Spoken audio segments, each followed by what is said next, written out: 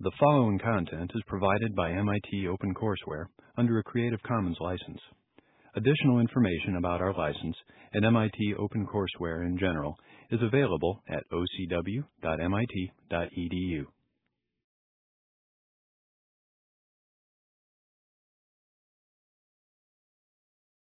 Well, it's my privilege to introduce Henry Pohl today.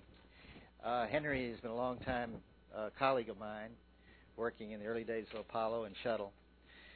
He's an old country boy, but he has been he has created more innovative designs on technical problems than anybody I know. And we'll try to bring some of those out, because he's really created some very innovative solutions to technical problems. Now, I'm going to set Henry up a little bit, so let me set the stage for you a little bit. I was manager of the Space Shuttle Orbiter, and the engineers came to me and said, Aaron, the waste management system on the shuttle is not working very well. Now, the waste management system, in simple terms, is the toilet. They said the toilet's not working very well, and we really need to go off and design a new toilet. So, I thought for a moment. I said, well, yeah, that's probably a pretty important thing to do. So we did. Well, it turns out the original contract, and I'm quoting a little bit from memory, was about $10 million. Now, $10 million for a toilet, when you can go down to any place and get a toilet for a couple of $100, is a pretty high number. But that wasn't the worst of it. The worst of it, about 6 months later, they came to me and said, Aaron, guess what? It's not $10 million, it's $20 million. So Congress got wind of this. And they wanted me to come up and testify. And you can see what kind of fun they're going to have. Waste management, they're going to really have fun with this subject. And you may know some people in Congress, but the name was Mr. Sensenbrenner from Wisconsin. I remember very clearly. He's still in Congress now. He was head of the Science Committee, and that's who we had to go testify for. Well, there was a reporter. There was a reporter for the Washington Post. Her name was Kathy Sawyer. Now, Kathy was the science reporter for the Washington Post. Very, very good.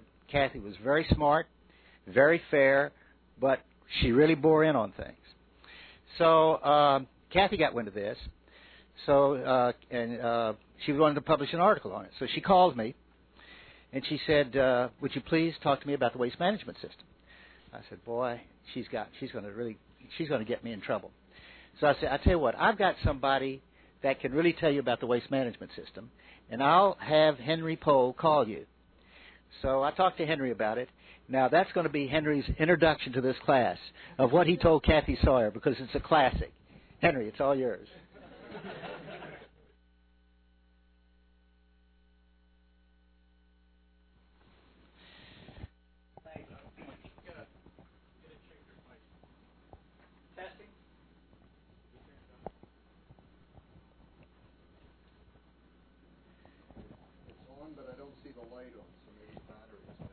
Want to use this one? Yeah. If you take that out. Can you take it off up here? I can see it. That just pops right up.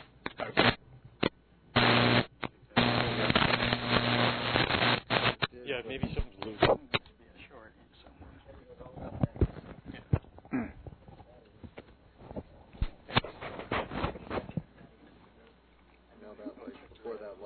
Now you want to turn this one on, or it's on already? It's on. Yep. It's on. Thank you. Okay. Okay. Set to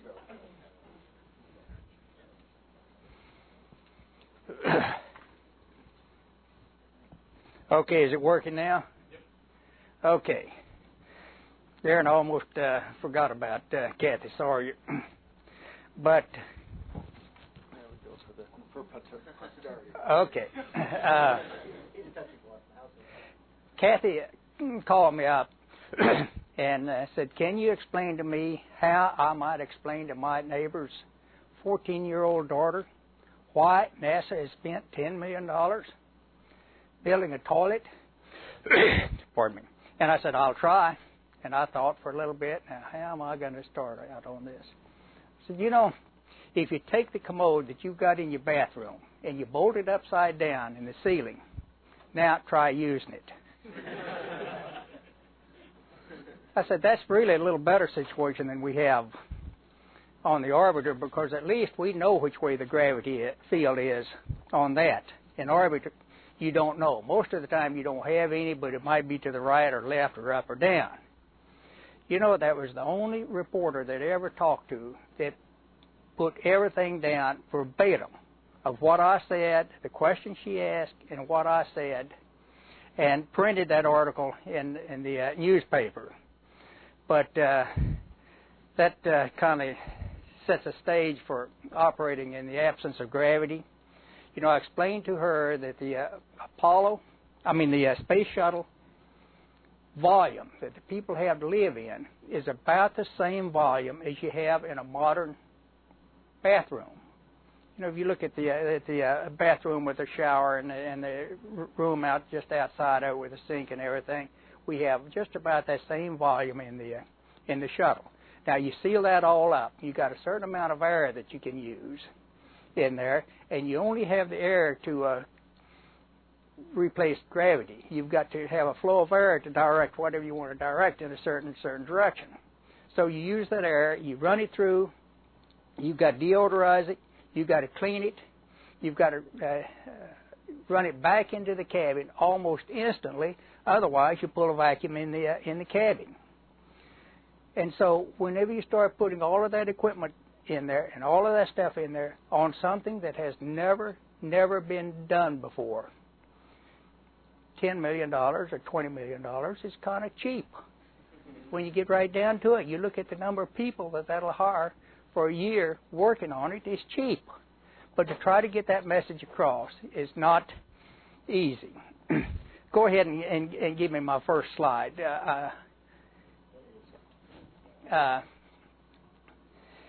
Let me just tell you another one, since Aaron got me off on a tangent here. Chicago Tribune called me one day when we had a problem on shuttle, and she was bad-mouthing shuttle, and all she wanted to do was get a comment out of me that I agreed with something that she said so she could quote it. And I said, I don't agree with you. I said, you know, that Orbiter is really a pretty good vehicle when you look at what it has to do. I said, you realize when it's in orbit, it's going 8 times faster than a bullet when it leaves the muzzle of a 30-06. Silence on the other end. What's a 30-06? Well, I knew that wasn't a good example. But I told her, I said, that's a rifle, a military rifle that's used in the Second World War. And I used to fire that thing in the desert, and I could pull a trigger and see that bullet hit the ground out there 300 yards almost instantly. Now, that shuttle's going 8 times faster than that. And I could see the headlines in the Chicago Tribune. Shuttle flies 8 times faster than a bullet. Long silence. She said, you know, maybe I ought to find something else to write about. I said, why? She says, I don't think I have a story here. Well, it wasn't a story because it wasn't negative.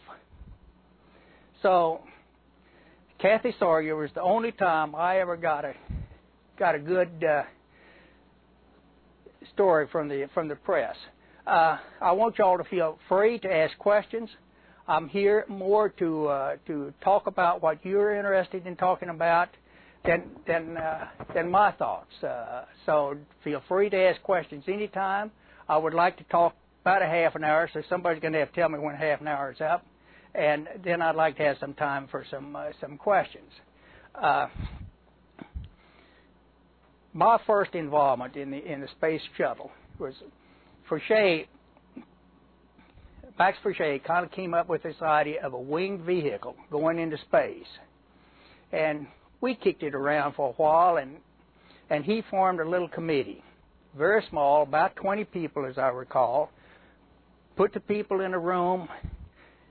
He wanted to keep it quiet. He wanted to keep it secret until he got enough data so that he could know whether it's feasible or not.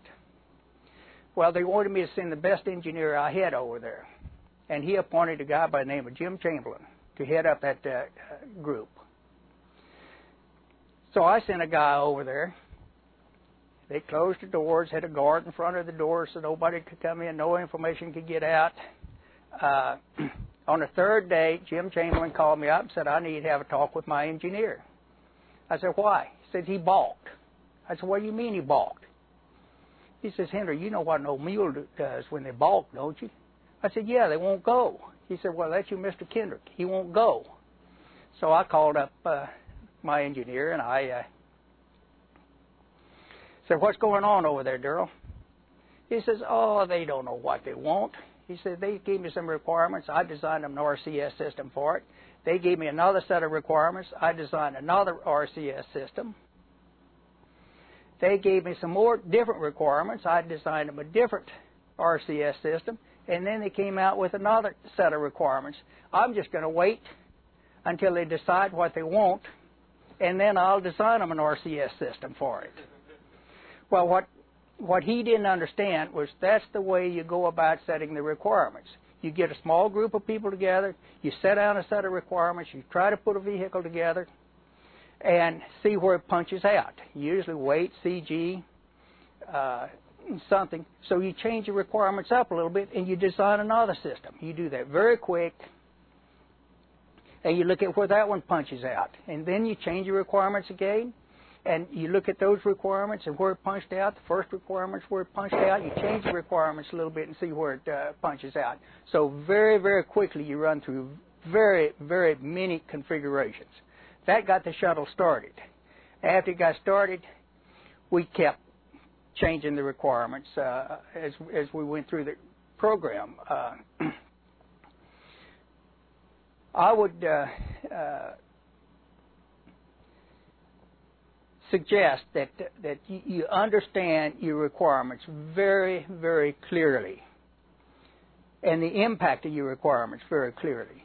You know, things like fail-op, fail-safe, or fail-safe, fail-safe, fail-op are very, very good buzzwords. But unless you really understand the impact of those, they can actually make a system less safe. I can make a very good case, and go ahead to the next slide. I can make a very good case that a 2-engine airplane is safer than a 4-engine airplane, simply by the way that you set your requirements. You know, FAA has a requirement that an airplane has to take off with 1 engine out. If you've got a 2-engine airplane, then most of the time you've got 100% more power than you need. If you've got a 4-engine airplane, you only got 25% more power than you need. Most airplane crashes are caused from lack of power at the right time. You know, if you've got the power when you need it, then you can get out of most bad situations. Our original requirements on the shuttle, after we got that started, was to keep the operations cost low. We wanted to keep the maintenance cost and the operations cost low. We initially were looking at oxygen-hydrogen systems. In fact, all of the early orbiters had the hydrogen, oxygen on board. In place of a payload, we had hydrogen tanks and oxygen tanks in there and carried the hydrogen or oxygen on board. And we actually looked at using the hydrogen out of those tanks. You get it free to power the OMS and the RCS. And we looked at all kinds of ways of getting the pressure up high enough to be able to use the residuals to power the vehicle. One of the students asked a question the other day, and we didn't give her a very good answer. I mean, that we did at one time look at putting the hydrogen in the payload bay of the shuttle. And that was one of the all of the very early configurations of the shuttle had the hydrogen and the oxygen in the shuttle in place of payload bay.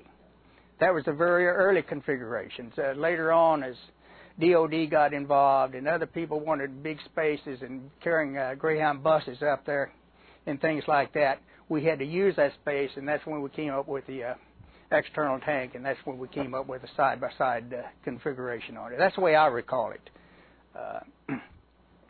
But we looked at oxygen and hydrogen. Then we went to methane because we were looking at bulk density so that we had smaller tanks and smaller volumes. Then we looked at oxygen and alcohol, and I really thought we had a good system with oxygen and alcohol. I had a lot of confidence in that system. We used it on Redstone. My first job was working on Redstone. I really liked alcohol.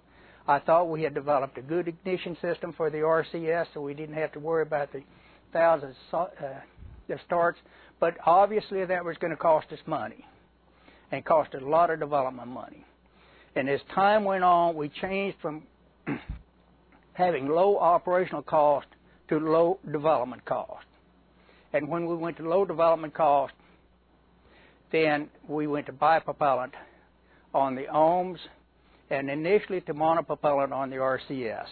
And you go ahead and give me the next slide.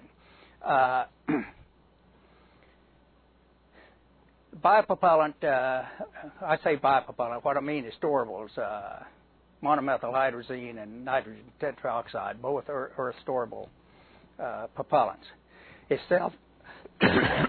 self-igniting, so you don't have to have an ignition system for it. That simplifies the design a whole lot. We had a lot of experience with those propellants on Titan II, on Agena, and on Apollo. All of the Apollo stages used either Aerozine 50 and nitrogen tetroxide or monomethyl hydrogen nitro. So we went to that. On the RCS, we initially went to hydrazine as a monopropellant because it was the simplest system, the cheapest system, but very quickly the weight got out of hand, and we had to go to something that had a little bit more performance than hydrazine because all of that weight was in the back end of the vehicle, and the back end of the vehicle was getting too heavy.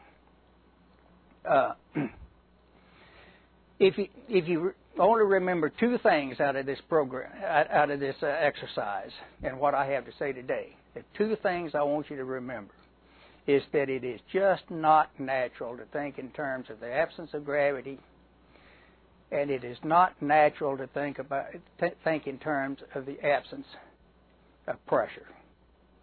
You know, when you think about it, you live in it around here on the ground. It's so natural that it's hard to think in terms of designing systems and the impact that the absence of gravity has, or the absence of pressure has on the design of the systems.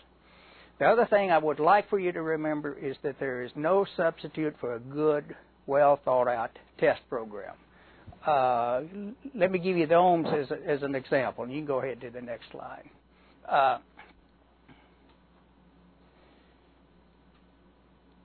We did not have a vibration test program on the propulsion systems on the OMS or the RCS in the program because by that time we had good structural programs. We could analyze the effect of vibration and stress on the vehicle. But we had a good propulsion test program. And we built an OMS pod just like the ones we're going to fly on a vehicle for qualification. And when we got through with all the propulsion tests on it, and we went through that program in a breeze. We had no problems at all with it, so we finished it early. We took that pod down to JSC. We put it in our vibroacoustic facility, and while we were running the QVVT, the low-level vibration test on that pod, just to get the response of how things responded to everything, the helium bottle fell out. 5 minutes after that helium bottle fell out, every structural guy in the world could tell you it should have fell out. It would fall out. But nobody thought about it in advance. What happened, we had taken high-pressure line, helium line, coming out of the bottom of the tank and going 5 feet or 8 feet over to the structure and bolting it to the structure over there. Now, that thing was, when you started shaking it, that was acting as a torquing element on that tank and torquing that tank this way. And the struts that they had coming down holding the tank, it was fatiguing where they were put onto the tank. It fatigued them right in there and broke them off very quick. But we didn't pick it up.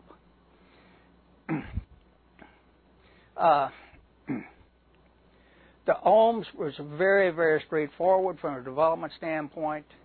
We came out with a platelet injector that gave us very good combustion, very close to.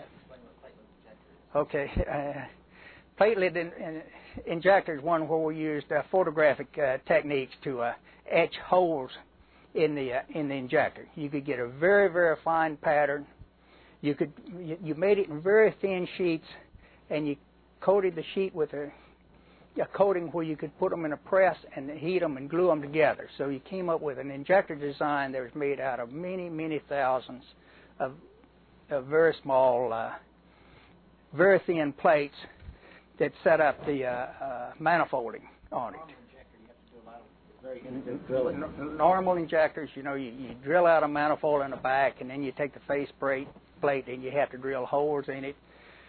And the problem we get into when you start doing that is with these very small drills, they tend to warp, or walk, or bend, and you don't get a straight hole. You don't get a good spray pattern. With a platelet injector, we could get a very close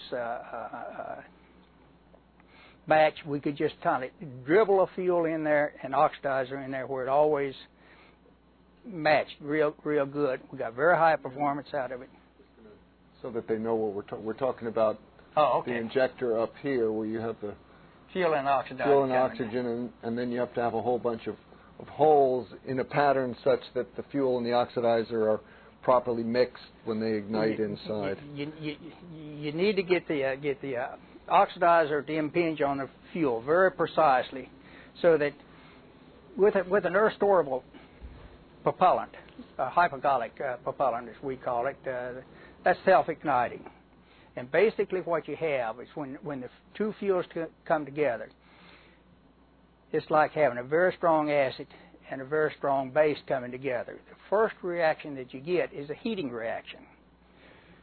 That chemical reaction that you get will take the propellant temperature up to 800, 1,000, 1,200 degrees. Anyway, it gets it up to the combustion temperature, and then you start the combustion process. So you don't have to use any other ignition source. All you do is bring those two propellants together, and you get that chemical reaction that provides the energy, the heat, to heat the propellant to the combustion temperature. We had like all high-performance rocket engines, we had a stability problem with the OMS, and we had to put big acoustic cavities, all the way 38% of the injector on the OMS was cavities designed and sized to damp out the stability.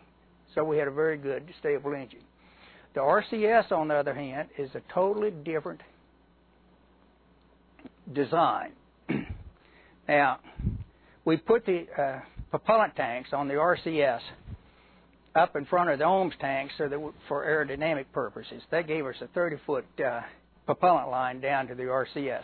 Then we manifold 3, 4, 5 engines on the end of that pipe that's pulsing in and out of phase or steady state. Some of them are running at 40 milliseconds or 80 millisecond pulses. Some of them may be running at 4 times that on a pulse width, and some of them may be running steady state. Anyway, the dynamics, the pressure in that line that the engine sees varies somewhere between vapor pressure and about 1,000 psi. And since one propellant is 1.6 times the density of the other propellant, when that valve opens down there, that pressure wave's got to go back up to the tank and come back down to the injector before you get any flow out of it. Just the compressibility that you have in the pipe will come out. So the pressure essentially drops to vapor pressure. Now we use helium to pressurize those tanks. But when you use helium to pressurize those tanks, the helium is dissolved in the propellant. When it gets down to the engine, it comes out of solution. So the engine has to be able to stay together at any mixture ratio and almost any pressure. And you're looking at hundreds of thousands of starts over the life of one of those programs on one of those engines. And we talk about pulse width. Pulse width is the on time, the minimum on time that you can have on a rocket engine. Now there's a volume between the face of the valve and the face of the injector that we call dribble volume. That volume, the larger that volume is, the larger the pulse width you need on it. you would like to have the seat of the injector to be the face of the seat of the valve to be the face of the injector, so you had zero dribble volume in there. That way you'd get closer to a square wave pulse.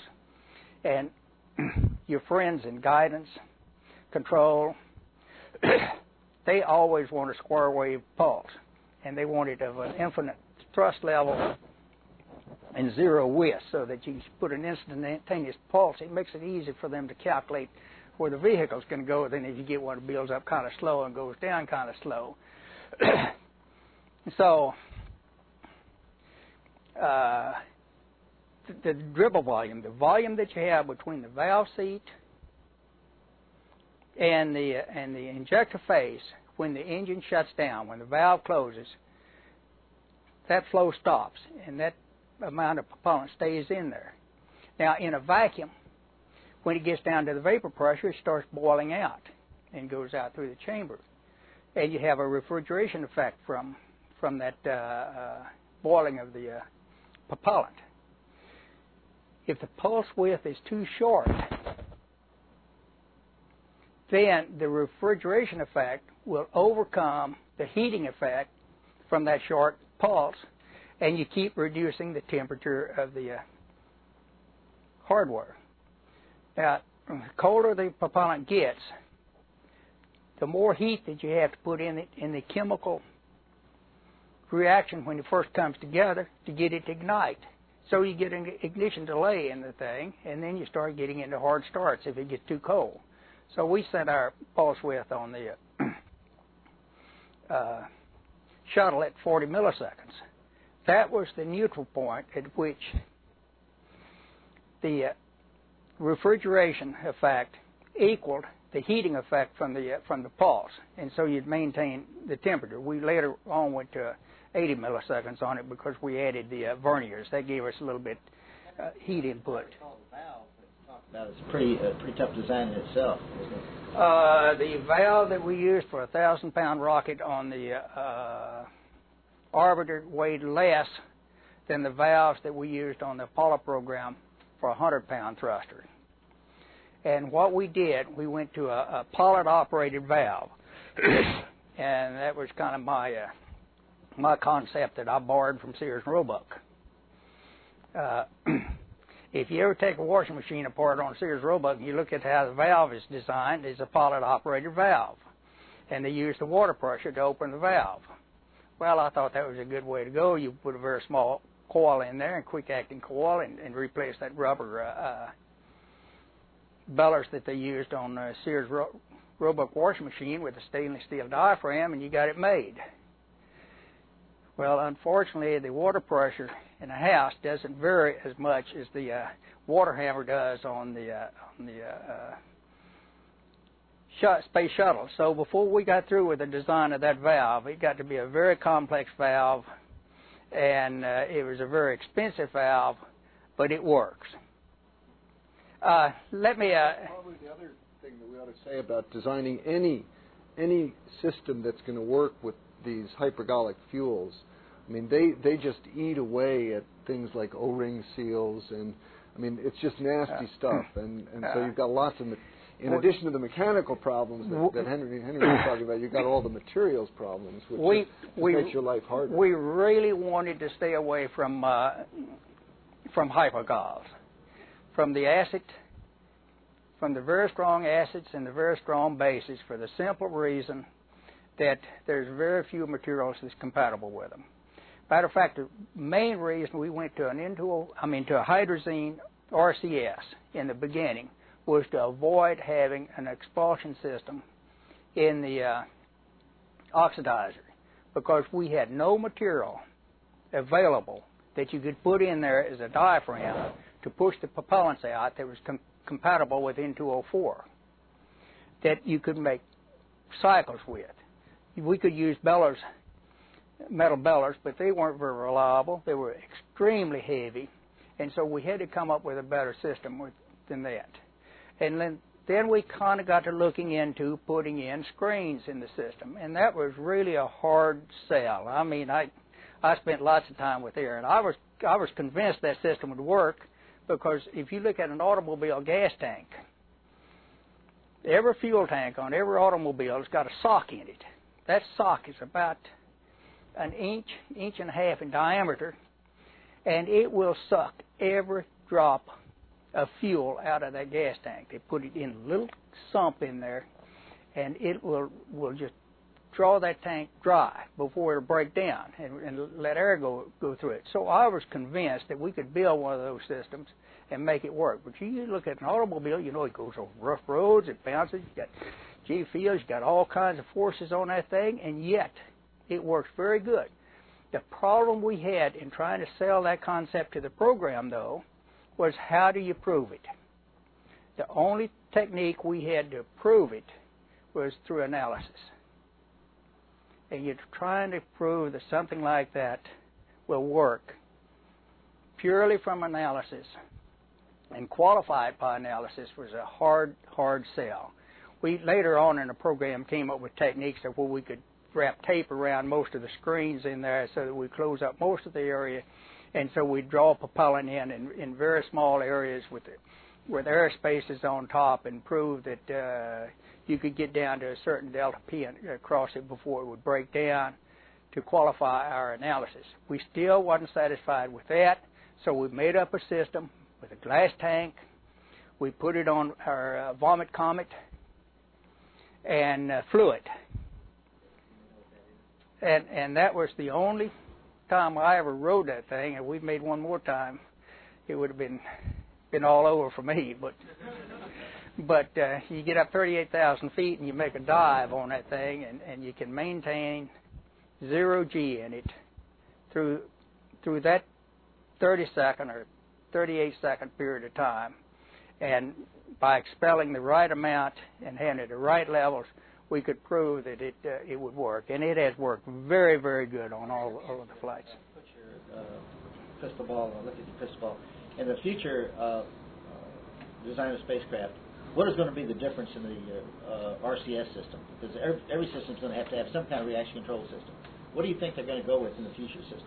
I really believe that we ought to go with either methane and LOX or alcohol and LOX. I think it's a much cleaner system. You know, we developed that little piezoelectric igniter for the shuttle program. We never used it after we went away from those systems. But you buy these little patch torches now that you push a button and pull a trigger on it, and they light off most of the time. Although the last one I got, that's all right, just leave it off. Last one I got didn't light too good, but we have good, reliable ignition systems now, and I think that you can design a system now that has the reliability that you need for a space system. Otherwise, you know, we've done nothing in this country since the shuttle program on developing. Is very important too, and we got to give you the right. The things you got to remember is that you got to remember the thermal characteristics is very, very different in a vacuum than it is. Than it is on Earth. It is very different in the absence of gravity. You wouldn't think gravity would make any difference in it, but it does. You got some fluid in the tank. You know, you put some heat on the bottom of the tank. Where does heat go? It goes to the top of the tank. Top of the tank is always the hottest part when you got a liquid in 1 G. You put it in 0 G, you put heat on the bottom of the tank, a bubble forms down there, pushes the liquid away from it, and nothing comes out of the tank. Let me have some questions. I'm slightly confused on the fuel that the system uses. Both the RCS and the OMS use hydrazine or hypergolic, or what is it? Well, I'm confused on what the term is. Okay, hydrazine is N2H4. We use that as a monopropellant. A bipropellant, earth-storable. Well, explain with the monopropellant system, you normally run it over a catalytic bed, right? A monopropellant system, yes, and a monopropellant. There's two monopropellants out there that work very good. One is peroxide, hydrogen peroxide, and if you can get it above 90%, it gets a little more stable. And the other one is hydrazine. Both of those you run through a cat bed, a catalyst. When it hits a catalyst, you get the reaction out of it, and it breaks down. hydrogen peroxide breaks down to steam and hydrogen or oxygen, and hydrogen breaks down to hydrogen and ammonia, NH3. But both of those give you hot gases then for propulsion. You mix that with an acid, and you get combustion.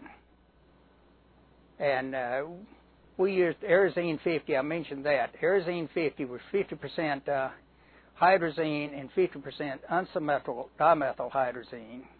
Monomethyl hydrazine is just that. It's monomethyl hydrazine. It's a lot more stable than is hydrazine.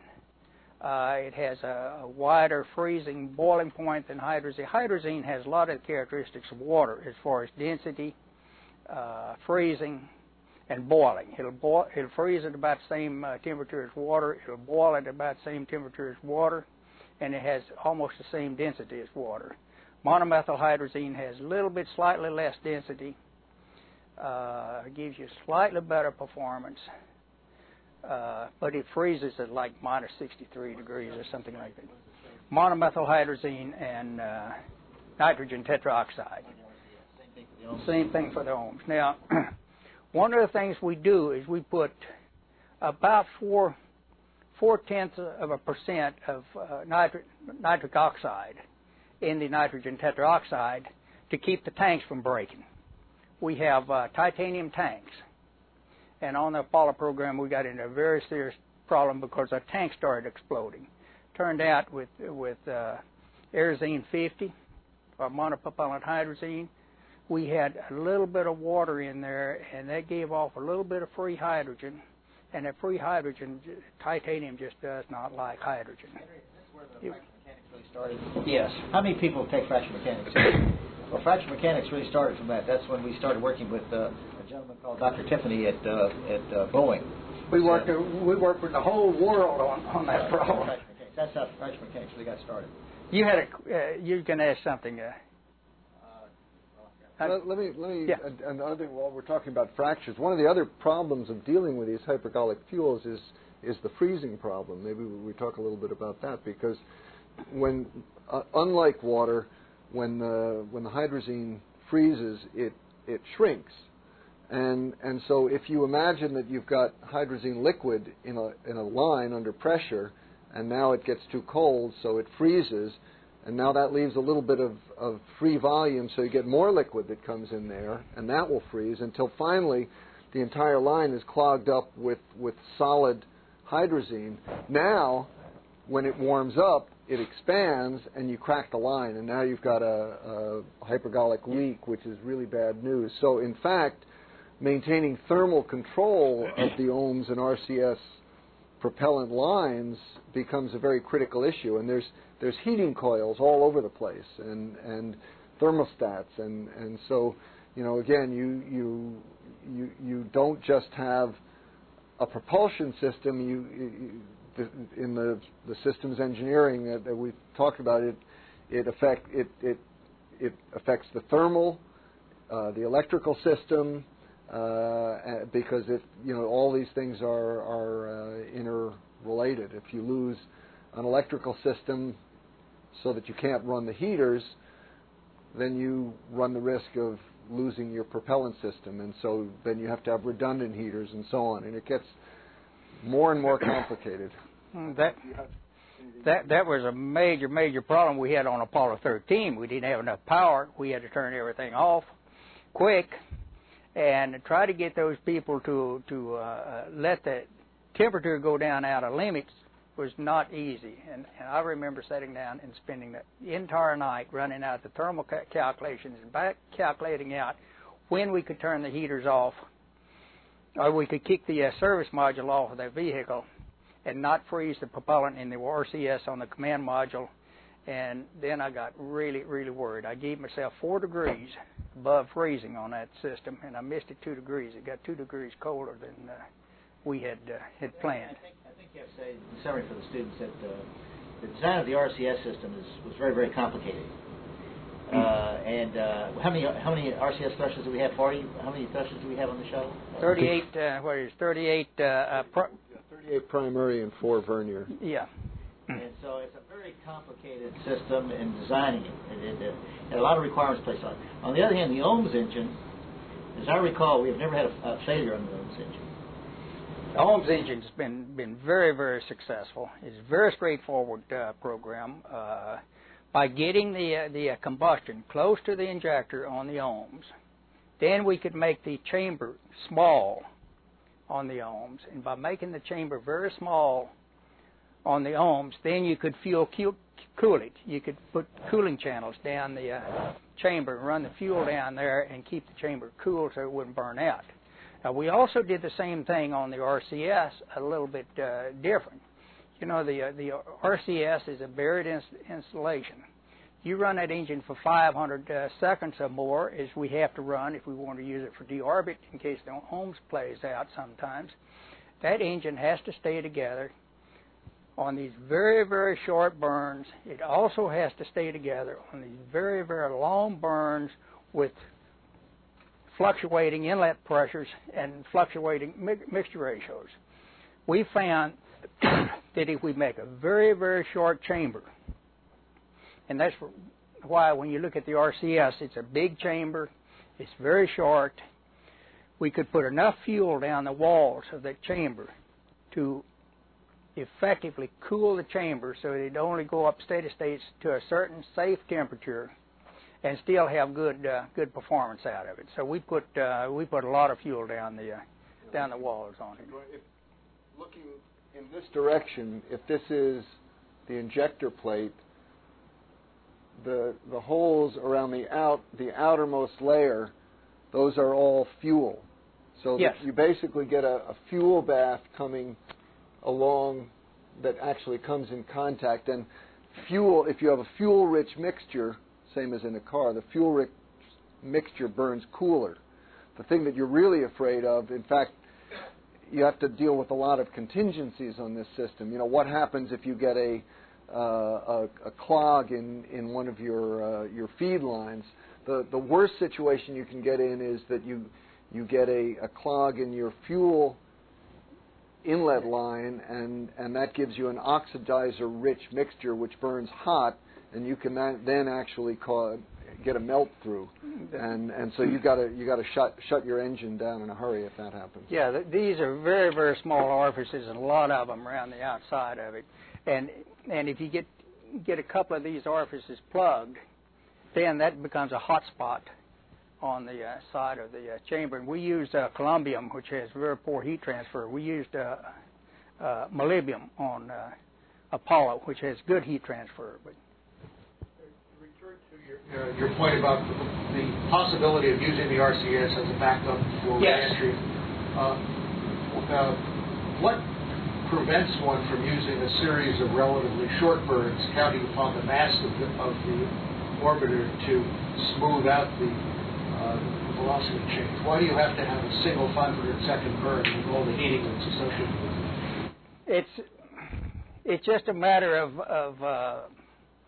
before you start to burn, you know, to come back in, how much time you can put in between those and how short.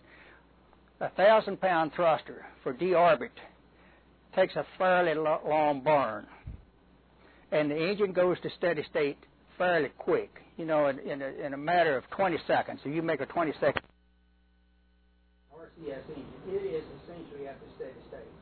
So you can just continue that out. We ran RCS engines for the shuttle up to an hour and a half on a single burn, just to let them run till that's as large as our propellant tanks were. Otherwise, we run them longer. But to get enough delta V, you have to put in, even though you put it in multiple burns, you still have to have fairly long pulse widths on each one of them, and that impacts the guidance very, very bad. Yeah, let me help with a little orbital mechanics. We talked about this before. That one crunch. That's the far this one. Okay. That one covered. I'm just hard on mics. Probably won't be able to understand you. safety is very, very bad. So that's the Earth. You're in orbit. When you do a burn, you do a retrograde burn, which lowers the other side of your orbit, so that now becomes the perigee. The thing is, from orbital mechanics, the most efficient way to do a burn is to have, like Henry said, an infinite thrust with a zero pulse width. So you do what they call an impulsive burn. But in the real world, that never happens. Now, it's 45 minutes from here to here. It's a 90-minute orbit. Now, when you have 2 ohms engines, typical deorbit burn lasts 2 to 2.5 minutes. So, you're burning over this segment. So, it's pretty close to an impulsive burn. If you lose 1 ohms engine, now you have to double it. So now you're up to a 5-minute burn. But if you lose your 2nd ohms engine and now you have to do an RCS deorbit, now you're getting into a 10, 15-minute burn, and so you're actually really far away from optimum, and the burn gets much less efficient. And so if you have plenty of propellant, yeah, you're fine. But if you're low on propellant, you need to worry about the efficiency of your burn. And so, if you were to do a little bit of a burn and then shut it down to let your engines cool off, and then you try to complete the burn around here, now it's gotten really, really inefficient. And you might run out of propellant. We spent an enormous amount of time with our orbital mechanics people and our guidance people trying to get the ohms thrust down as low as we could get it, because the lower you can get it, the smaller the hardware, the lighter the weight of the hardware, and the performance is essentially the same. The ISP for a 3,000-pound engine is essentially the same as it is for a 20,000, or maybe even a little bit higher for a 3,000. So we had 5,000-pound thrust in there. We had 4,000-pound thrust in there. I think we finally wound up with 3,500. And left up to me, I think we could have done it with a 1,500-pound thrust engine, but we compromised. Quite. Yes. Professor Cohen once mentioned that some people suggested putting some RCS thrusters on the edge of the wingtips, but that would be very difficult after the design was finalized. All of our early configurations that we had the RCS pods out on the wingtips. Made the RCS very efficient. We even had a combination of ohms. Our RCS was the ohms at one time, and we had it all out on wingtips. Didn't make our structures friends too happy at first, because that puts a lot of mass out into the wings, and they didn't like it too much. But after they got looking at it, that turned out that really wasn't much of a driver. It made the RCS very efficient. The thing that kind of changed that is when we put the big payload bay on the inside of the vehicle, and then we had to put a big ohms pod on there, and then to put the RCS pods out on a wingtip of a Delta system out there just didn't weigh out good. It was more efficient from a weight standpoint to put the ohms and RCS together, because we actually have those two interconnected. So if we have to do an ohms burn with the RCS, we can take the propellant out of the ohms tank to feed the RCS, and so it just made a more efficient system to bring it all in.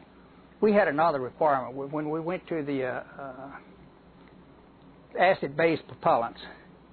We had a requirement that we had to have removable pods. You had to be able to take a pod, the propulsion system, off of the orbiter and take it over to another facility to rework it, because we knew we were going to have a lot of work and rework on those systems, at least early on.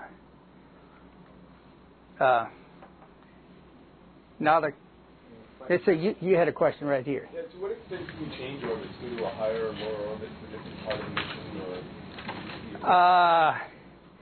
That's very limited, but yeah, we do have the capability to go up and down in orbit. I don't know, maybe 50 miles I don't know. I don't have a good answer. I don't remember that. That's been too long ago. With a full load, you have a few hundred feet per second. I'd have to go and look up. You can't make a plane change. No, plane changes are out. But we certainly have gone from let's see, like 180 nautical mile orbits down to 105 mile. I remember one flight where we did that. To go up, after what you really want to do is, of course, use your main propulsion system to get into the right orbit that you want to go to. Then, if you're going to do a rendezvous, you have to change the height a little bit, but you typically try to get orbit insertion within about 20 nautical miles, so about 40 kilometers of radius of your ultimate intended orbit. But for some special missions, like I was on one mission where we were up at about 180 nautical miles doing various operations, but then the last couple of days they wanted to look at the interaction of the orbiter with the atomic oxygen and nitrogen, which caused this orbiter glow phenomena, which maybe some of you have heard about. But so we had to go down to about 105 nautical miles, which is about as low as you can go and stay in orbit for more than a day or so. And so we that was okay because that was just you're doing part of your deorbit burn, but then you stop. What you wouldn't want to do is go to 105 mile orbit and then go up, and then you have to come all the way down again. I think I'll take one more question. It's awful easy to decrease the orbit because you're using part of the energy that you have to use to come back home anyway. When you start trying to go up is when you're adding, but we have a lot of contingency propellant on board. We got contingency propellant in case the main engine shut off early and you have to use the RCS. If you got a docking mission, we've got propellant in there for 3 or 4 attempts at docking and things like that. So there's extra propellant that you can use to give you a little bit boost. You had a question here. Talking about the blocked fuel line causing an over temperature and presenting hazard that way. What kind of feedback did the crew have? Something like that was happening. Were there sensors in that system that the computers or the instruments that? I don't hear too good, so there's the question is what sort of sensors do we have for the operation of the engines, and I mean I can there's pressure sensors, there's temperature sensors. Again, remember when we were talking earlier, though, sensors don't always tell the truth. Sometimes you can get sensor failures, and so we spend a lot of time practicing, and you work out all the different scenarios. This is what you'll see if you have a real failure. This is what you'll see if you have a sensor failure. You try to get, before you shut down a good working engine, you'd like to confirm the fact that it's really an engine problem, not a sensor problem. On the other hand, you don't want to take a chance that you're going to get into a oxidizer-rich situation and blow up your engine. So you practice, and after a while you get pretty good at diagnosing the problems fairly quickly. The computer doesn't normally shut down the OMS engine on its own. The computer won't shut down any of the propulsion systems on its own. Well, it'll shut down the main engine, yeah. But none of these will it shut down on its own. Somebody's got to take some action to shut it down. We get an awful lot of data on the ground too that you don't have in the cockpit, that you can look at different instruments and back up things and try to understand whether it's a sensor failure or. Okay. Any other questions on OMS RCS? What during entry when you're coming down using the RCS for trajectory guidance before your aero surfaces are usable? How much propellant would you typically use? Is there a certain percentage that would be average? That's a pretty low percentage, and I don't recall. That's been a long time now, and I don't recall the numbers. But I would say it's less than 10% of the propellant that we. What did you say? Yeah, okay. 10%. Okay. Well, at least I think that ought to be a pretty good number. It's not a lot of propellant to come back in on it. The vehicle is a fairly stable vehicle. Now, on Columbia, you know, they I guess they either run out of propellant or just about run out of propellant on it, trying to hold it. When the RCS was doing all it could to try to hold that vehicle on course after it started picking up drag on one side. And we actually did have procedures in place for what we called a no RCS entry. If you had run out of propellant entirely, don't know if it would have worked, but we you know, there were certain you tried to get it into as stable an aerodynamic situation as possible and just hold it there. So never had to actually do it. I'll take one. Any more OMS RCS questions? Otherwise, why don't we take a little break and then we'll come back for APU hydraulics. 2-minute break. Okay. Thank you all. Appreciate it. You're not finished.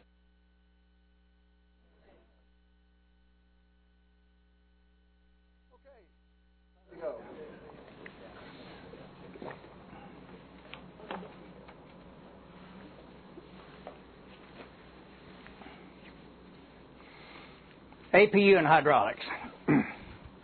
And I guess I need to point out some acronyms. Calling the APU an APU was the biggest mistake we ever made.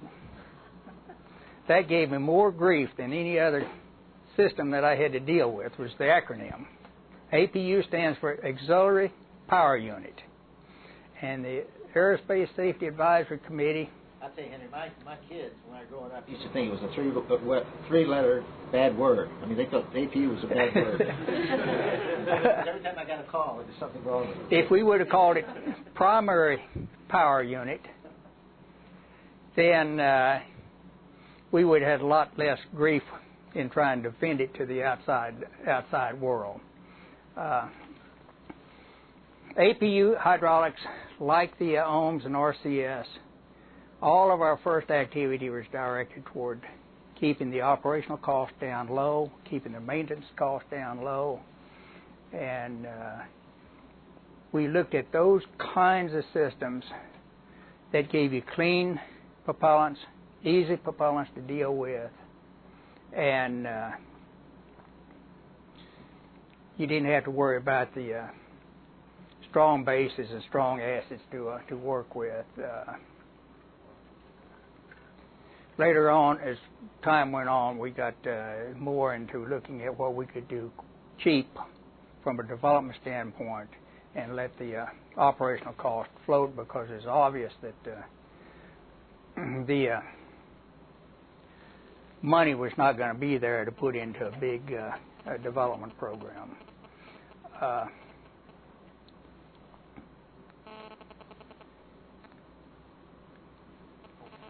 The control of the vehicle in the atmosphere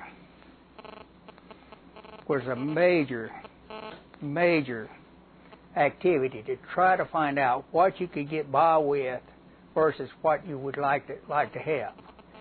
You know, you try to move these huge barn doors fast and a whole lot. There's huge forces on those things. It takes lots and lots of power to move them, and move them quick. And our aero people and our guidance people, they would like to have, like we was talking a while ago, an instantaneous impulse into that vehicle. When it starts to drift a little bit and they want to move it some other way, they like to put an impulse in there and just kick it right back where it's supposed to be instantly. But that becomes impractical when you look at these kind of systems.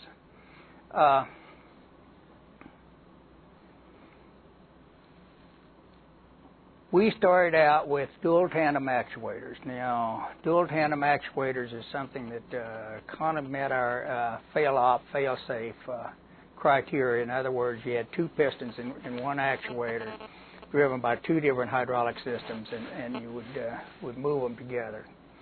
When you start looking at all of the failure modes associated with dual tandem actuators, even though it meets the fail-safe criteria and it makes the safety people happy and the people that's looking at the buzzwords, it actually was making the system less safe. Is that because you have single passages that can dump all the hydraulic fluid? No, what happened in a dual tandem actuator, in order to get them to work good, if you busted an actuator, then that became a big sponge. You didn't have any way to take that space out. So trying to have that actuator work when the other half went out made it very, very difficult from a design standpoint to come up with a system that you could lock it in place. And we even had designs where if one hydraulic system failed, that shaft would actually lock itself. With the absence of pressure, it would lock itself. Well, that becomes a failure in itself, because if that mechanism fails, then you've got a locked actuator. And one thing you can't stand on an airplane is for an actuator not to move. We were finally able to convince the people, and Aaron was having lots and lots of problems about that time, because all of the weight was in the back end of the vehicle. Those dual tandem actuators were extremely heavy, and the back end of the vehicle was getting too heavy. So we actually went to a single actuator, and we put switching valves in there where we could switch any one of the 4 APU systems into that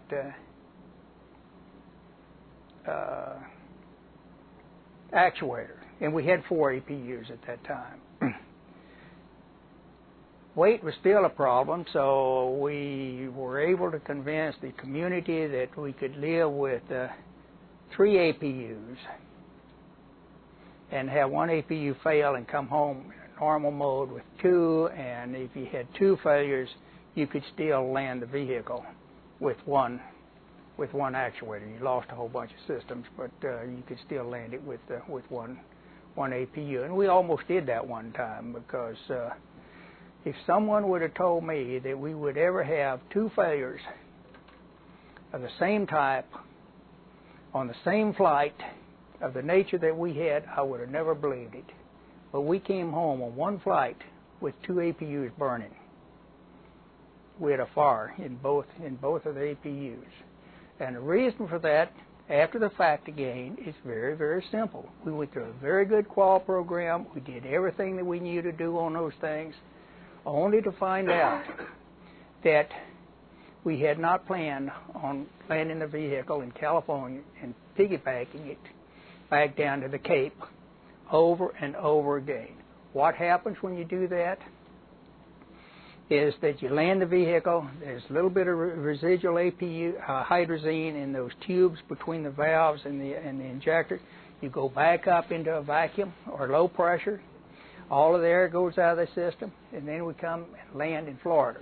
It's always humid in Florida. There's a lot of moisture there, and as that moist air started feeding back in the engine, it went up past the cat bed and got in those tubes between the valve and the injector, and set up a very, very corrosive environment of residual hydrazine and water. And that gave off free hydrogen, and you had hydrogen or intergranular corrosion in those tubes. And we had 2 of them to break on the same flight. But it worked. We spent an awful lot of time looking at power sources to power the hydraulic systems. And we even looked at going with all electrical systems. You know, the DOD had some very good fuel cells out there that had a lot of promise. They put out an awful lot of power at that time. The shuttle fuel cells. You know, let me just digress a little bit and talk about shuttle fuel cells. I don't think anybody can cover that. You know, on Gemini, fuel cells never did work. We always came back with half voltage or partial voltage, and most of the fuel cells out. On Apollo, it only took 14 PhDs and 14 PhDs to start them and shut them down, and then you couldn't start them again. On the space shuttle, those fuel cells is just a very, very good battery with the chemicals stored external to the battery. They would make an outstanding DC welder. I mean, you could put electrodes in that thing and put electrical rod in there and strike an arc and weld with them and break the arc, strike an arc and weld and break the arc, and they just do it repeated. You can throw a switch, they're on. You throw a switch, they're off. And so they're very, very simple. I really, really wanted us to go with an all-electrical system, using electrical motors and power hinges and power mechanical actuators to drive the systems, because I was absolutely convinced that one of these days we're going to have a leak in the hydraulic system, and when we have a leak in the hydraulic system, we're going to have a fire. It's very difficult. You know your car. It's very difficult to keep. You always have hydraulic. All airplanes have hydraulic leaks. Now, you don't have to worry too much about hydraulic leaks on an airplane, because you seldom ever get in enough pressure where you seldom ever have to worry about a fire. We went from 5606 hydraulic full fluid to 282 hydraulic fluid simply because it was advertised as being more flame resistant. It's really not more flame resistant. The 282 hydraulic fluid has a much, much lower vapor pressure than does 5606. And the way that they test it is they've got a Bunsen burner out here. They take a pipe cleaner and dip it in the fluid, clamp it in this device that rotates past that Bunsen burner, and they count the number of times it'll go across it before the fire starts. Well, with 5606, it'll usually start on a third burn.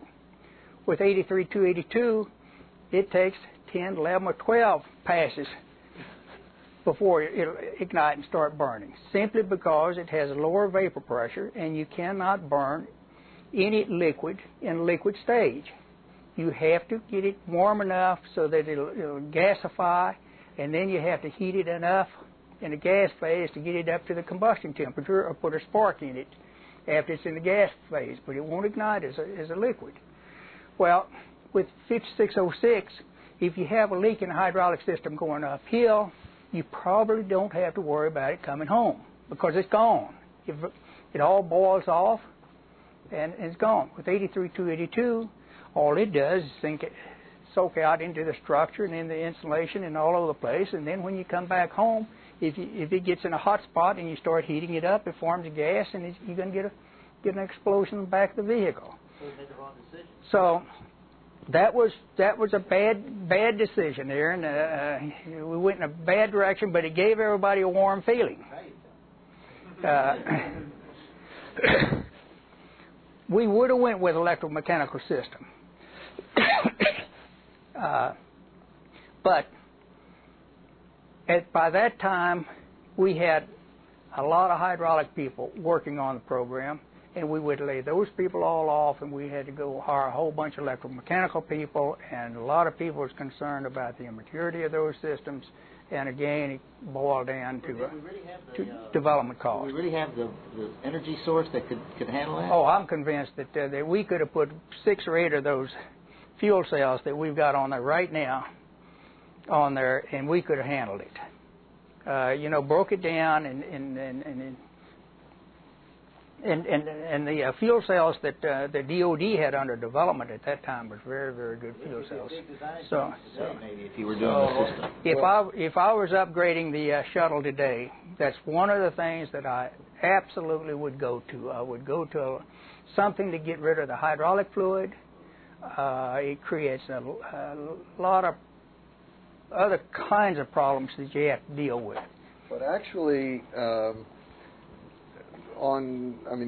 before the decision was made that the shuttle was going to be retired in 5 years, NASA was working on upgrades if we were going to fly the shuttle for another 20 or 25 years. And one of the upgrades, which actually got to a fairly advanced stage in the design, was just what you were saying, was get rid of the apical hydraulics, use the latest technology now available for electromechanical actuators, But the problem, I don't know the details of it, but the cost just kept going up and up and up, and by the time it went up above about $300 million, they just said, we can't afford to do this. And yeah, the problem we always had in trying to upgrade the propulsion, we could have went to an alcohol lock space RCS gnomes on it.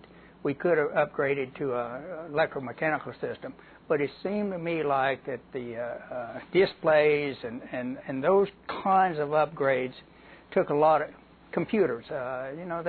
Those systems took a lot of priority in where the monies went in trying to upgrade the orbiter. Go ahead and throw the next slide up there if you can do it real handy. Wait. We did go from 4 to 3 systems. Wait a minute. You already got it up here. I wasn't watching.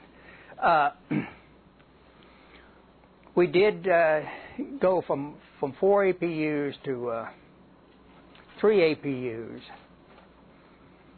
and still having the ability to land the vehicle with one APU. We looked at hydrogen-oxygen APUs. We looked at bipropellant APUs. We looked at monopropellant APUs. We looked at pulse modulated versus pressure modulated. If you don't know what I mean by that, pulse modulated is when you have a valve that goes open and closed and you get steady state pressure in your gas generator while it's on. Pressure modulated, you have a throttle valve where you throttle the flow down going to the gas generator to give you just the power that you need for the load that you're trying to pull at the time. And that was the easiest system to come up with, simply because we didn't know at the time if we could build a valve that was capable of millions and millions of cycles and not leak.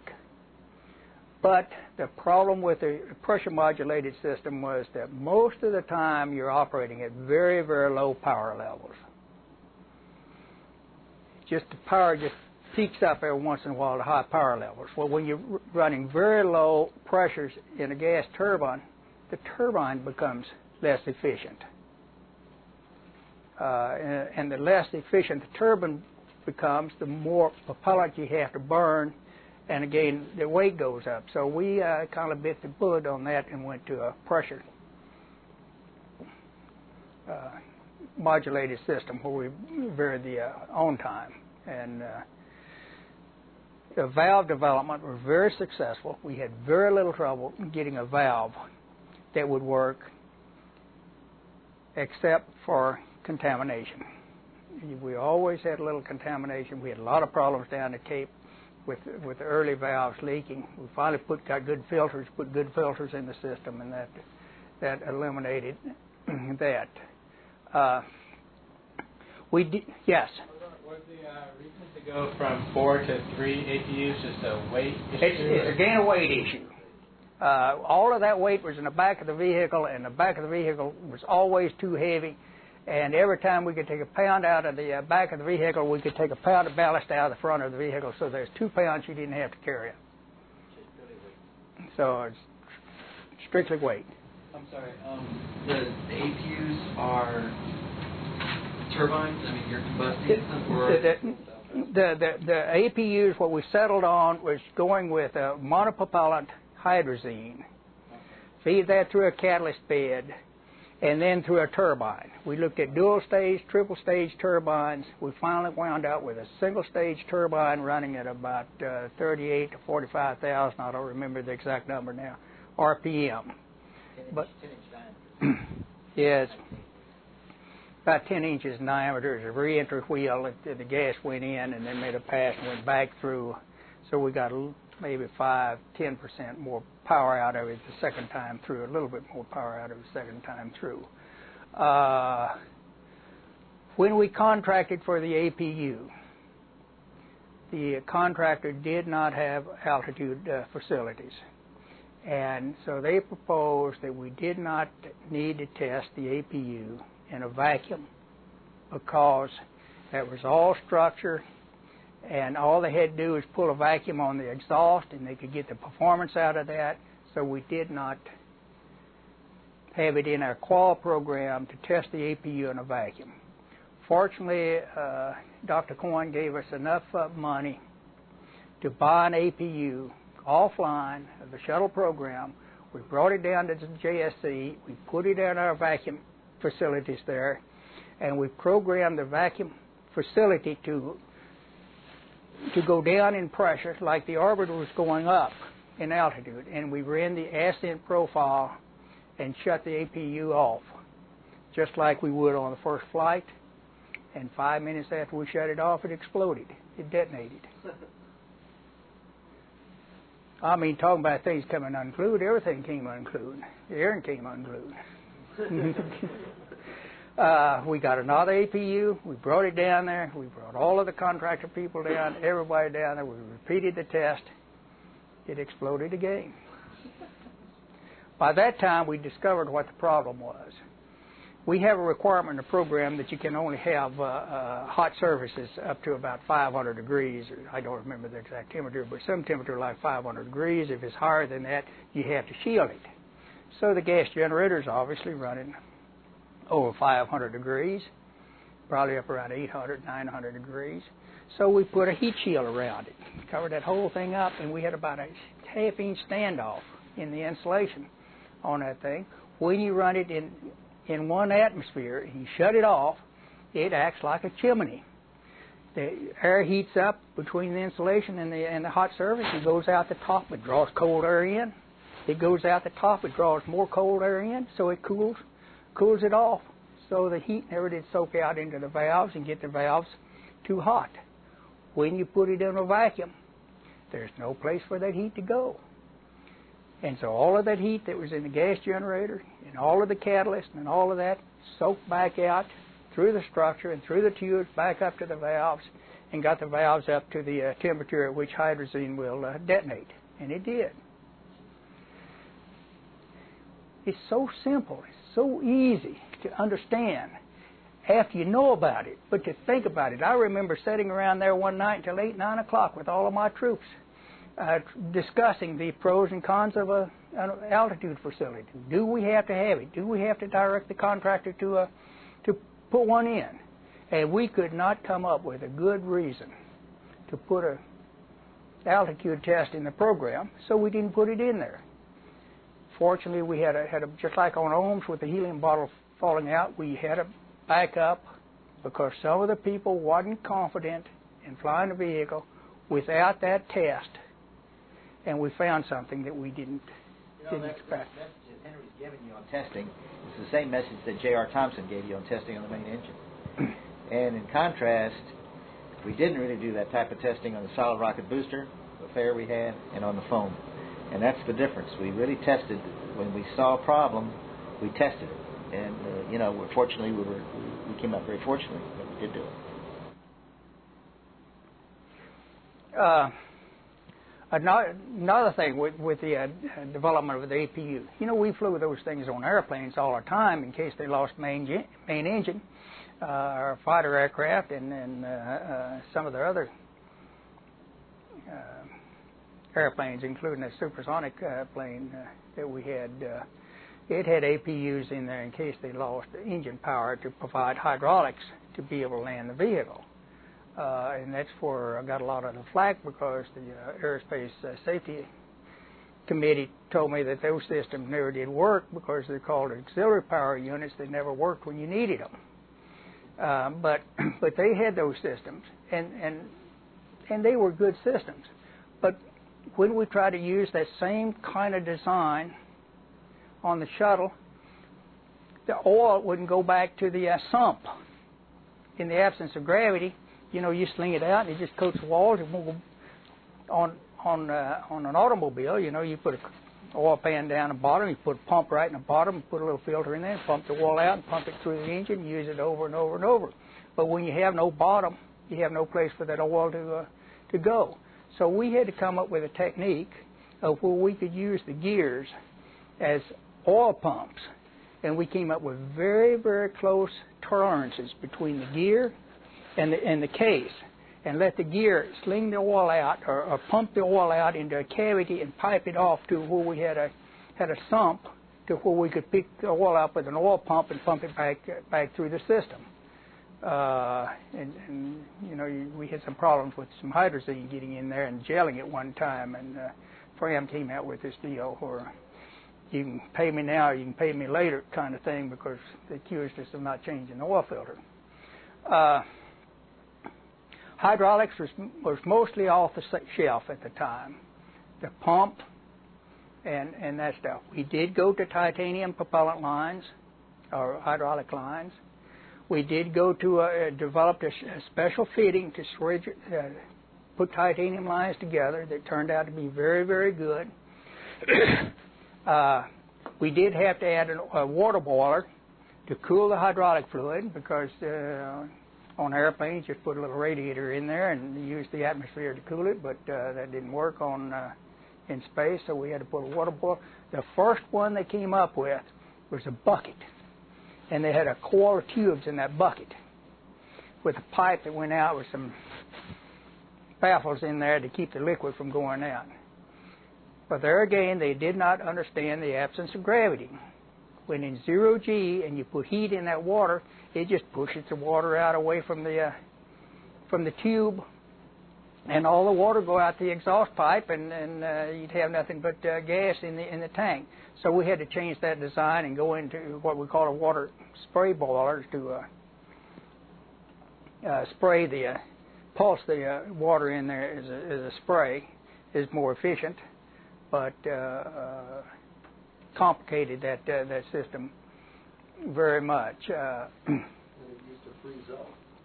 Still does. Yeah. Still does. Yeah. It's very, very difficult to handle water in a vacuum. You know, getting back to the RCS one moment, you know, first rain we had down there at the Cape, the RCS just filled up with water. And they wanted to launch that system, and assuming that the water would boil out when they started going uphill. But no, what happens, you put water in a vacuum, about 60% of it will go to a gas, and 30% of it will freeze. When it freezes, then it's a solid. You can't get it out. It just has to sublime, which takes weeks and months. Now, trying to get a water boiler, we had valves in there that would supposed to open and close when the pressure built up. Well, when you get past that valve, when the valve would open up, that steam would instantly freeze on the outside, and it keeps growing back. Finally, the valve would be stopped up, and you'd have to build the pressure up way high, and it'd blow the ice out. The pressure would come back down. It started working again, but so we went to an orifice. Now, try and size that orifice is the right size where it maintains a little pressure in there, and you've got a variable load on the system, and you're putting variable energy into it. That's difficult to design that too. So the water boiler still freezes. We still have a freezing problem on it. It's not an easy solution to it. Questions? Do you lose that water? Does that Yes. escape into The water, yeah, we just dump it overboard. It goes through. We got a whole bunch of tubes going through this water, and we spray the water in a spray, and it makes one pass through those tubes, and then it goes out the exhaust.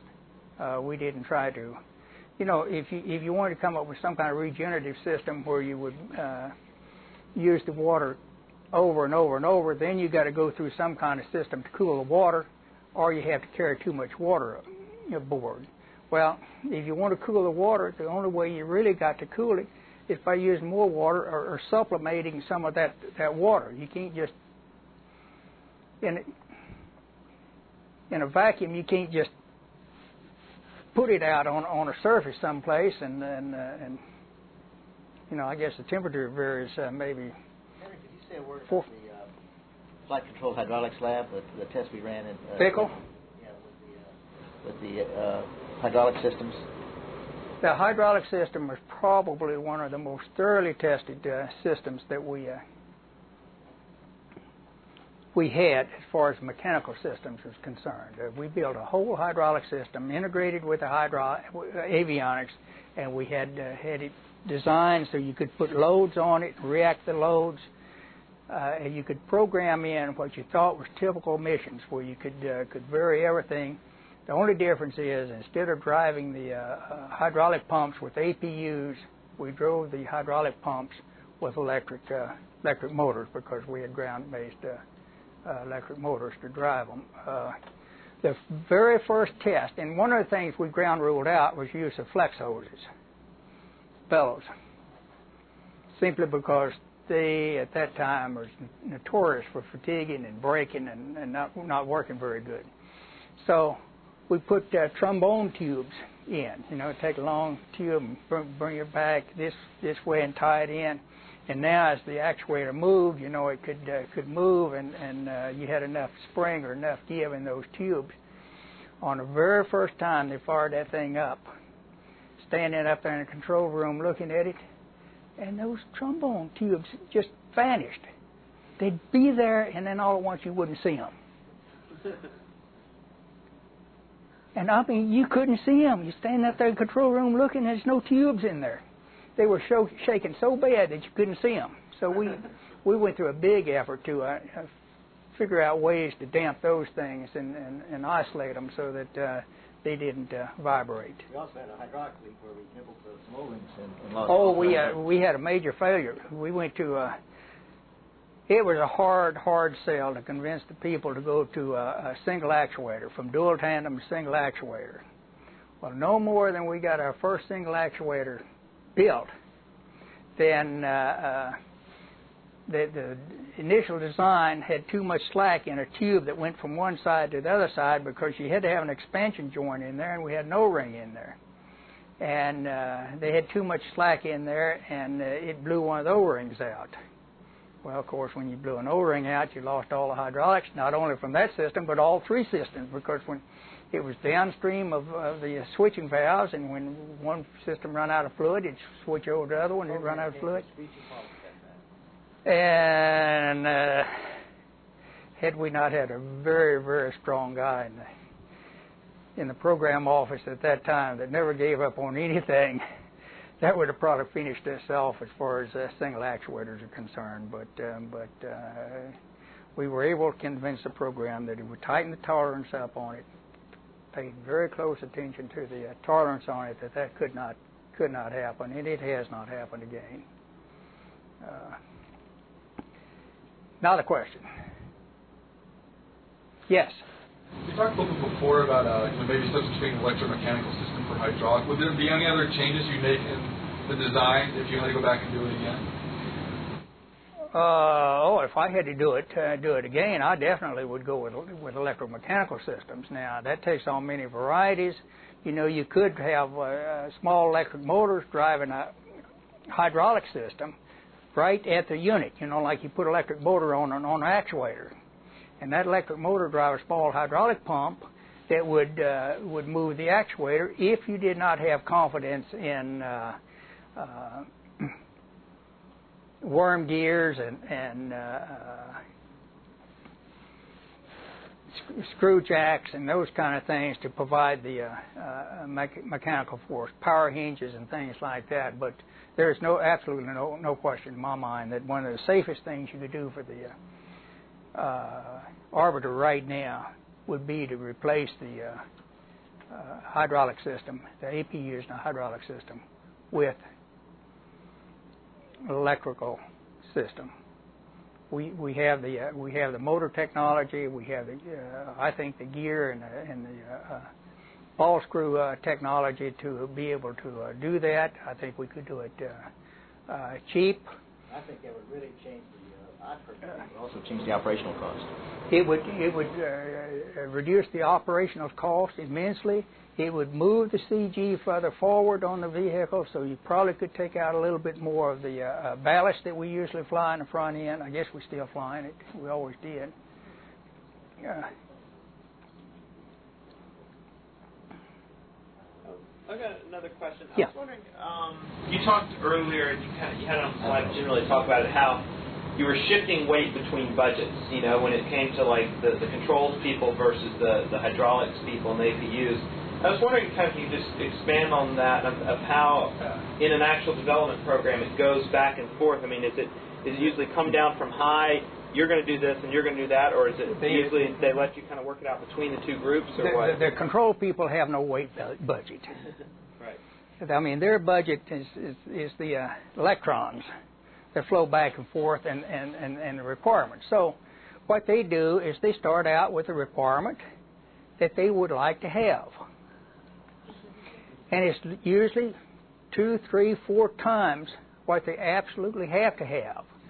And then you have to sit down and start negotiating with them and explaining to them what it's costing. And often it gets down to the fact that the vehicle won't fly. I mean, it just flat won't fly. And when they're convinced then that it can't fly, then they're willing to concede that they can get by with a little more. And so it still won't fly, so they can get by with a little bit more. And that's kind of the way you get it down. Normally what you have to start off a project, you have what they call work breakdown structure. Are you familiar with the term work breakdown structure? So that's what you do, is you have a work breakdown structure, and you parcel that work breakdown structure out to your subsystem managers. Now, there was an issue in the shuttle and the Apollo program, since I was a project manager. You give the subsystem managers the requirements and the authority technically, but you do not give them the authority. You tell them what their constraint is for dollars. You give them the weight. You give them the weight bogies or the weight requirements, the functional requirements, performance requirements, the schedule requirements, but you keep the dollars. Now that's been a very long argument. Do you allow the subsystem managers to actually have control over the dollars? We decided not to. That was a very, very big argument of whether you should let the other people have the dollars. I kept the dollars. So they had to come to me if they wanted to make a big change outside their work breakdown structure. And because I had the problem of trading off the dollars between the propulsion system and the structure system, or the aerodynamic system. And you can argue that was the right or wrong thing to do, but that's how we did it. And I'm not sure aircraft companies like Boeing now or Lockheed Martin, how they do it, but they all start off with a work breakdown structure of some type. Yes. At that stage, do you also give them target weights? You give them target weights also, yeah. You give them target weights and negotiated target weights and negotiated schedules, and they develop the performance. You basically get your target weights from the preliminary designs that you've done to look at the concept that you're looking at to make sure that it's feasible. And when it looks like it's a feasible design, then you break up the weights and you give all of the subsystem people their target weights to stay within, of which almost immediately the weights start growing. Well, that's right. When you're a project manager like I was, it's career limiting. First thing is your weight starts to go up. The next thing is you start to have schedule slips because your technology problems, you're finding technology problems, and the cost starts to go up. So you're really sort of you come to with a lot of career limiting problems in project management. So, but you have to have good people working for you. I think, Henry, another interesting thing you might talk about is they've seen Bass Red talk about the aerodynamics. They're going to have Phil Hattis talk about the guidance, navigation, control. You might give them your perspective with a hydraulic system of tying those systems together. You mentioned it a little bit, but it's probably a little bit more. It's probably a little bit harder than you think. And putting the requirements on the hydraulic system. I probably spent more time, personal time, dealing with the avionics people, the guidance people, and the aero people than I did working with the subsystem designs early on. Just trying to get some reasonableness in the requirements. Trying to get the size of the OMS engines down, trying to get the size of the RCS down, trying to get the pulse width a little bit wider. On the hydraulics, that was a major issue because those were really big weight items. On the OMS and RCS, it was not a big weight impact. It was a performance impact of how much propellant you had to carry on board. But on the hydraulics, on the design of that system, that was how fast you had to move one of those flaps on that thing was a big issue. And I spent lots of time going over and looking at their data, looking at what they were coming up with, looking at their what-ifs, trying to get their what-ifs. That's what drives the systems is what if this happens or what if that happens. The other problem I remember we had was the gimbal rate of the main engines. The requirement they put on the gimbal rate. That was a compounded problem too, because you were kind of dealing between centers. But yeah, the gimbal weight and the need for a gimbal system on the solid rocket motors. You know, if I had my day in court, we would take the gimbal system off of the solid rocket boosters, and we would fix those. That would save 6 or 7 or 8 tons of weight back there. If you take that system out, it would make the solid rocket boosters much more reliable, because they got those great big old boots in there and those big springs. They horse those things back and forth with huge actuators on them. And the only reason we could not eliminate the gimbal system on the SRBs is that we had one SRB that burned out with the max burn time, and the other one on the other side burned out with minimum burn time, and we lost the top engine on the SSME on the same flight. Now, you know, the probability of that happening is once in a billion, but yet that is what drives the requirement for the having gimbal system. Oh, we'd have to gimbal the main engines another 2 degrees to make that work. But that is what drove the design. That requirement drove the design that we have on the solid rocket motors.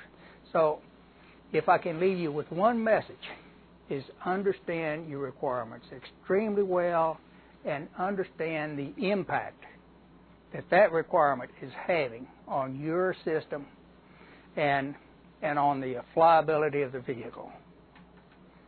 Give me another one. Well, while they're thinking, I'll give you one. I told you that Henry had a lot of innovative design. Now, talk a little bit more about the RCS. I thought you were going to mention that before, when they got water and how you solved that problem. This is Henry Pohl's solution to a very complex problem on the RCS system. On the pad. When we got the RCS engines filled up with water, we needed to come up with a design to keep the water out of the engines in case of rain, because it always rains at the Cape. So that requirement fell on the contractor to design a system to keep water from getting in the RCS engines. They came up with a plug that went in the throat with another big seal to go around those big scarf nozzles out there with an O-ring on that, and that was all tied together with cables, and they stuck a big pole upside the vehicle, and just before liftoff, they were going to pop that pole over and jerk all of that stuff out, and they were going to jerk it out fast enough so that those big things would not fall down and hit the tile, knock all the tile off. Well, that looked kind of complex and complicated for me. So I went down to, we had a grocery store across the street down there then by the name of Weingarten's, and I went down to Weingarten's and I got a roll of what, wrapping paper that you use to wrap meats in. It's got wax on one side and paper on the other side. I called it butcher paper, but butcher paper is actually a little bit different. This is actually free. If you go down and buy some, it's freezer paper. But I bought a roll of that, and I got it back up into the meeting by the time it was over, and I said, this is the way to fix it, and then started tearing off sheets of it and passing it around to the managers look at. We're going to glue that on the surface with the wax side out and glue it on with RTV. And then when you lift it off, you know, it would come off. It was light. It wouldn't hurt the tile. If it impacted anything, it wasn't going to hurt anything. If it didn't come off when you fired the RCS, you blow it off or burn it off. And that's what we did. And we flew that on all of the all of the. Well, you know, there's. It sounds funny, but it's true. You look at the orbiter sitting on the pad, and all the RCS jets are covered up with paper. But after I left, they changed that. They changed from butcher paper to a special paper developed special for that purpose. It's made out of Teflon, so that it's. You got to tell them one more story about the SSME on the launch pad and the hydrogen. This was JR's group. When we did the first firing on the pad, just a test firing on the pad on the launch pad to make sure that everything worked right, we blew the back end out of the shuttle. When those main engines light off, each one of those engines dump out about 125 pounds of hydrogen before it ignites. That hydrogen is cold. It's fairly dense in liquid form. It's 4.5 pounds per cubic foot or something. By that time, it's a little bit lighter. It goes down in the flame pit, mixes with a lot of air in there, and then the flame hits it, it detonates, and it blew the back end out of the vehicle. So we needed a quick fix because we didn't launch that thing 3-4 days. I looked at the problem. I said, we'll just put Roman candles under it. You put a bunch of Roman candles under there that firing those balls out across there, and as the hydrogen comes out, that'll ignite the hydrogen. It'll burn. It won't accumulate down the pit. And that's what we did. Those sparklers you see coming on before the main engines light off, that's my Roman candles. As long as we're talking about blowing the back end of the orbiter out, maybe you talk about the pressure wave as well. The pressure wave that came back? Yeah, and the water suppression. We had another problem. It was more an acoustical problem from the pressure waves coming back up under the orbiter, and we needed some kind of solution to do that. And back while I was in Huntsville as a test engineer in the test lab there in Huntsville, we blew the windows out 7 miles away when we started firing the Saturn V vehicle. So we spent a lot of time on water suppression techniques sound suppression techniques to reduce the pressure effect. And one of the things we came up with, found water is very good at damping out. So when we had that problem down at the Cape, what we did is put those sausages, the hammocks across down there, and fill them with water to damp out the pressure wave that came back up to the back of the vehicle. So that's another one of the. Essentially like big water balloons. We call them sausage. You know, it's just a fabric across the bottom, filled it up with water, strong enough to hold the water up, and then that damped the sound waves, the shock waves that came back up to the vehicle.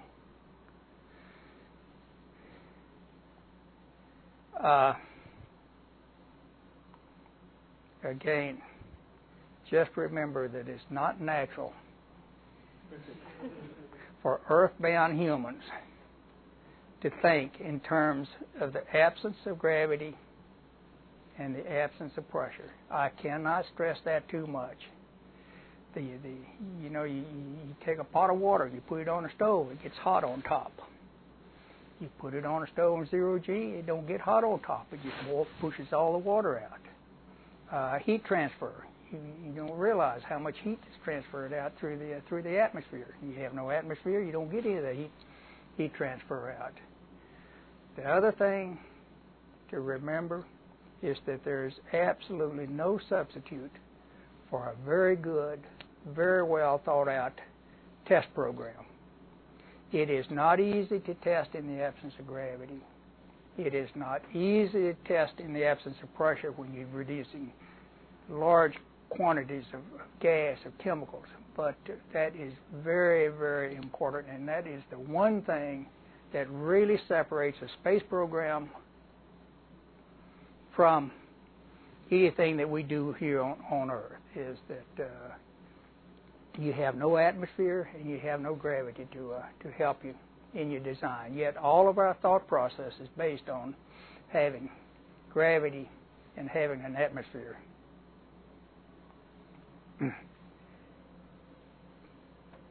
some of the designs of various experiments that I've worked with on Space Lab flights and other flights, numerous failures, and over half of the equipment that failed, this is stuff generally that we use inside the shuttle, it was because of thermal problems, that they would overheat just because people didn't get the calculations right. You have no convection, and getting the thermal design to work is just really difficult.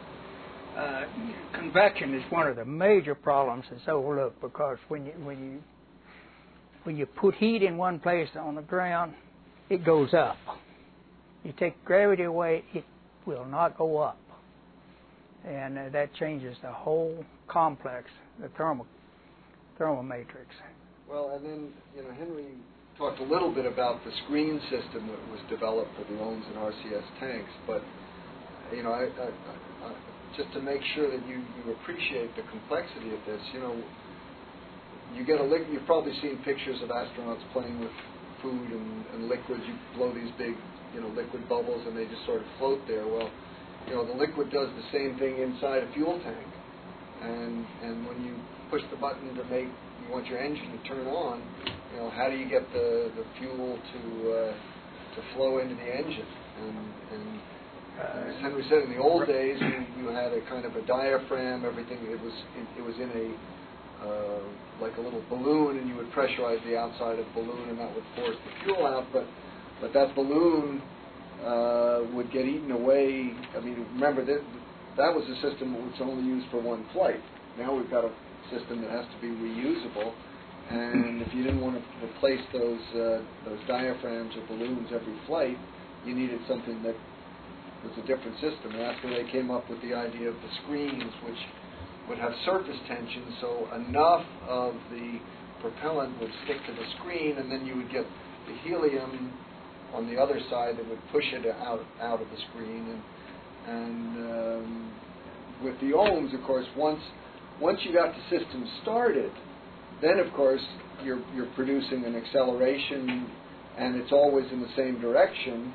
So that the OMS tanks are designed so that they only have to feed enough propellant through the screening system to get the engine started, and then everything is, I won't call it gravity fed, but it's fed by the acceleration. It's about when both engines are burning, it's about 1/10 of a G. But the RCS, that can push you any direction, and so you have to have a system which will continuously feed no matter which direction your acceleration vector is. It's a really complex and clever system. And the design is based strictly on surface tension. Why are there so many RCS engines? For example, on the nose there are 16. What? Yeah. Is that for redundancy or part of it for redundancy. Part of it is making sure that you've got one to cover every direction. We got 3. I guess we got 6 going down in front. Now, we need 2 of those for certain maneuvers. So you can lose 4 of them. And we got 4 going out. You can lose 1 on either side. And remember, you need a coupled pair. You would like to be able to do a pure rotation. If you just fire one engine in the aft, you're going to get a rotation, but you'll also get a translation. So you need coupled pairs. And then for redundancy, we have 3 sets. So if you add up the x-axis, the y-axis, the z-axis, so you've got to be able to translate in 3 axes. You've got to be able to rotate about 3 axes, and then you need dual redundancy for each of those axes. You add it up, and you end up with 38 primary jets. And then on top of that, those are 850-pound jets. They use a lot of propellant.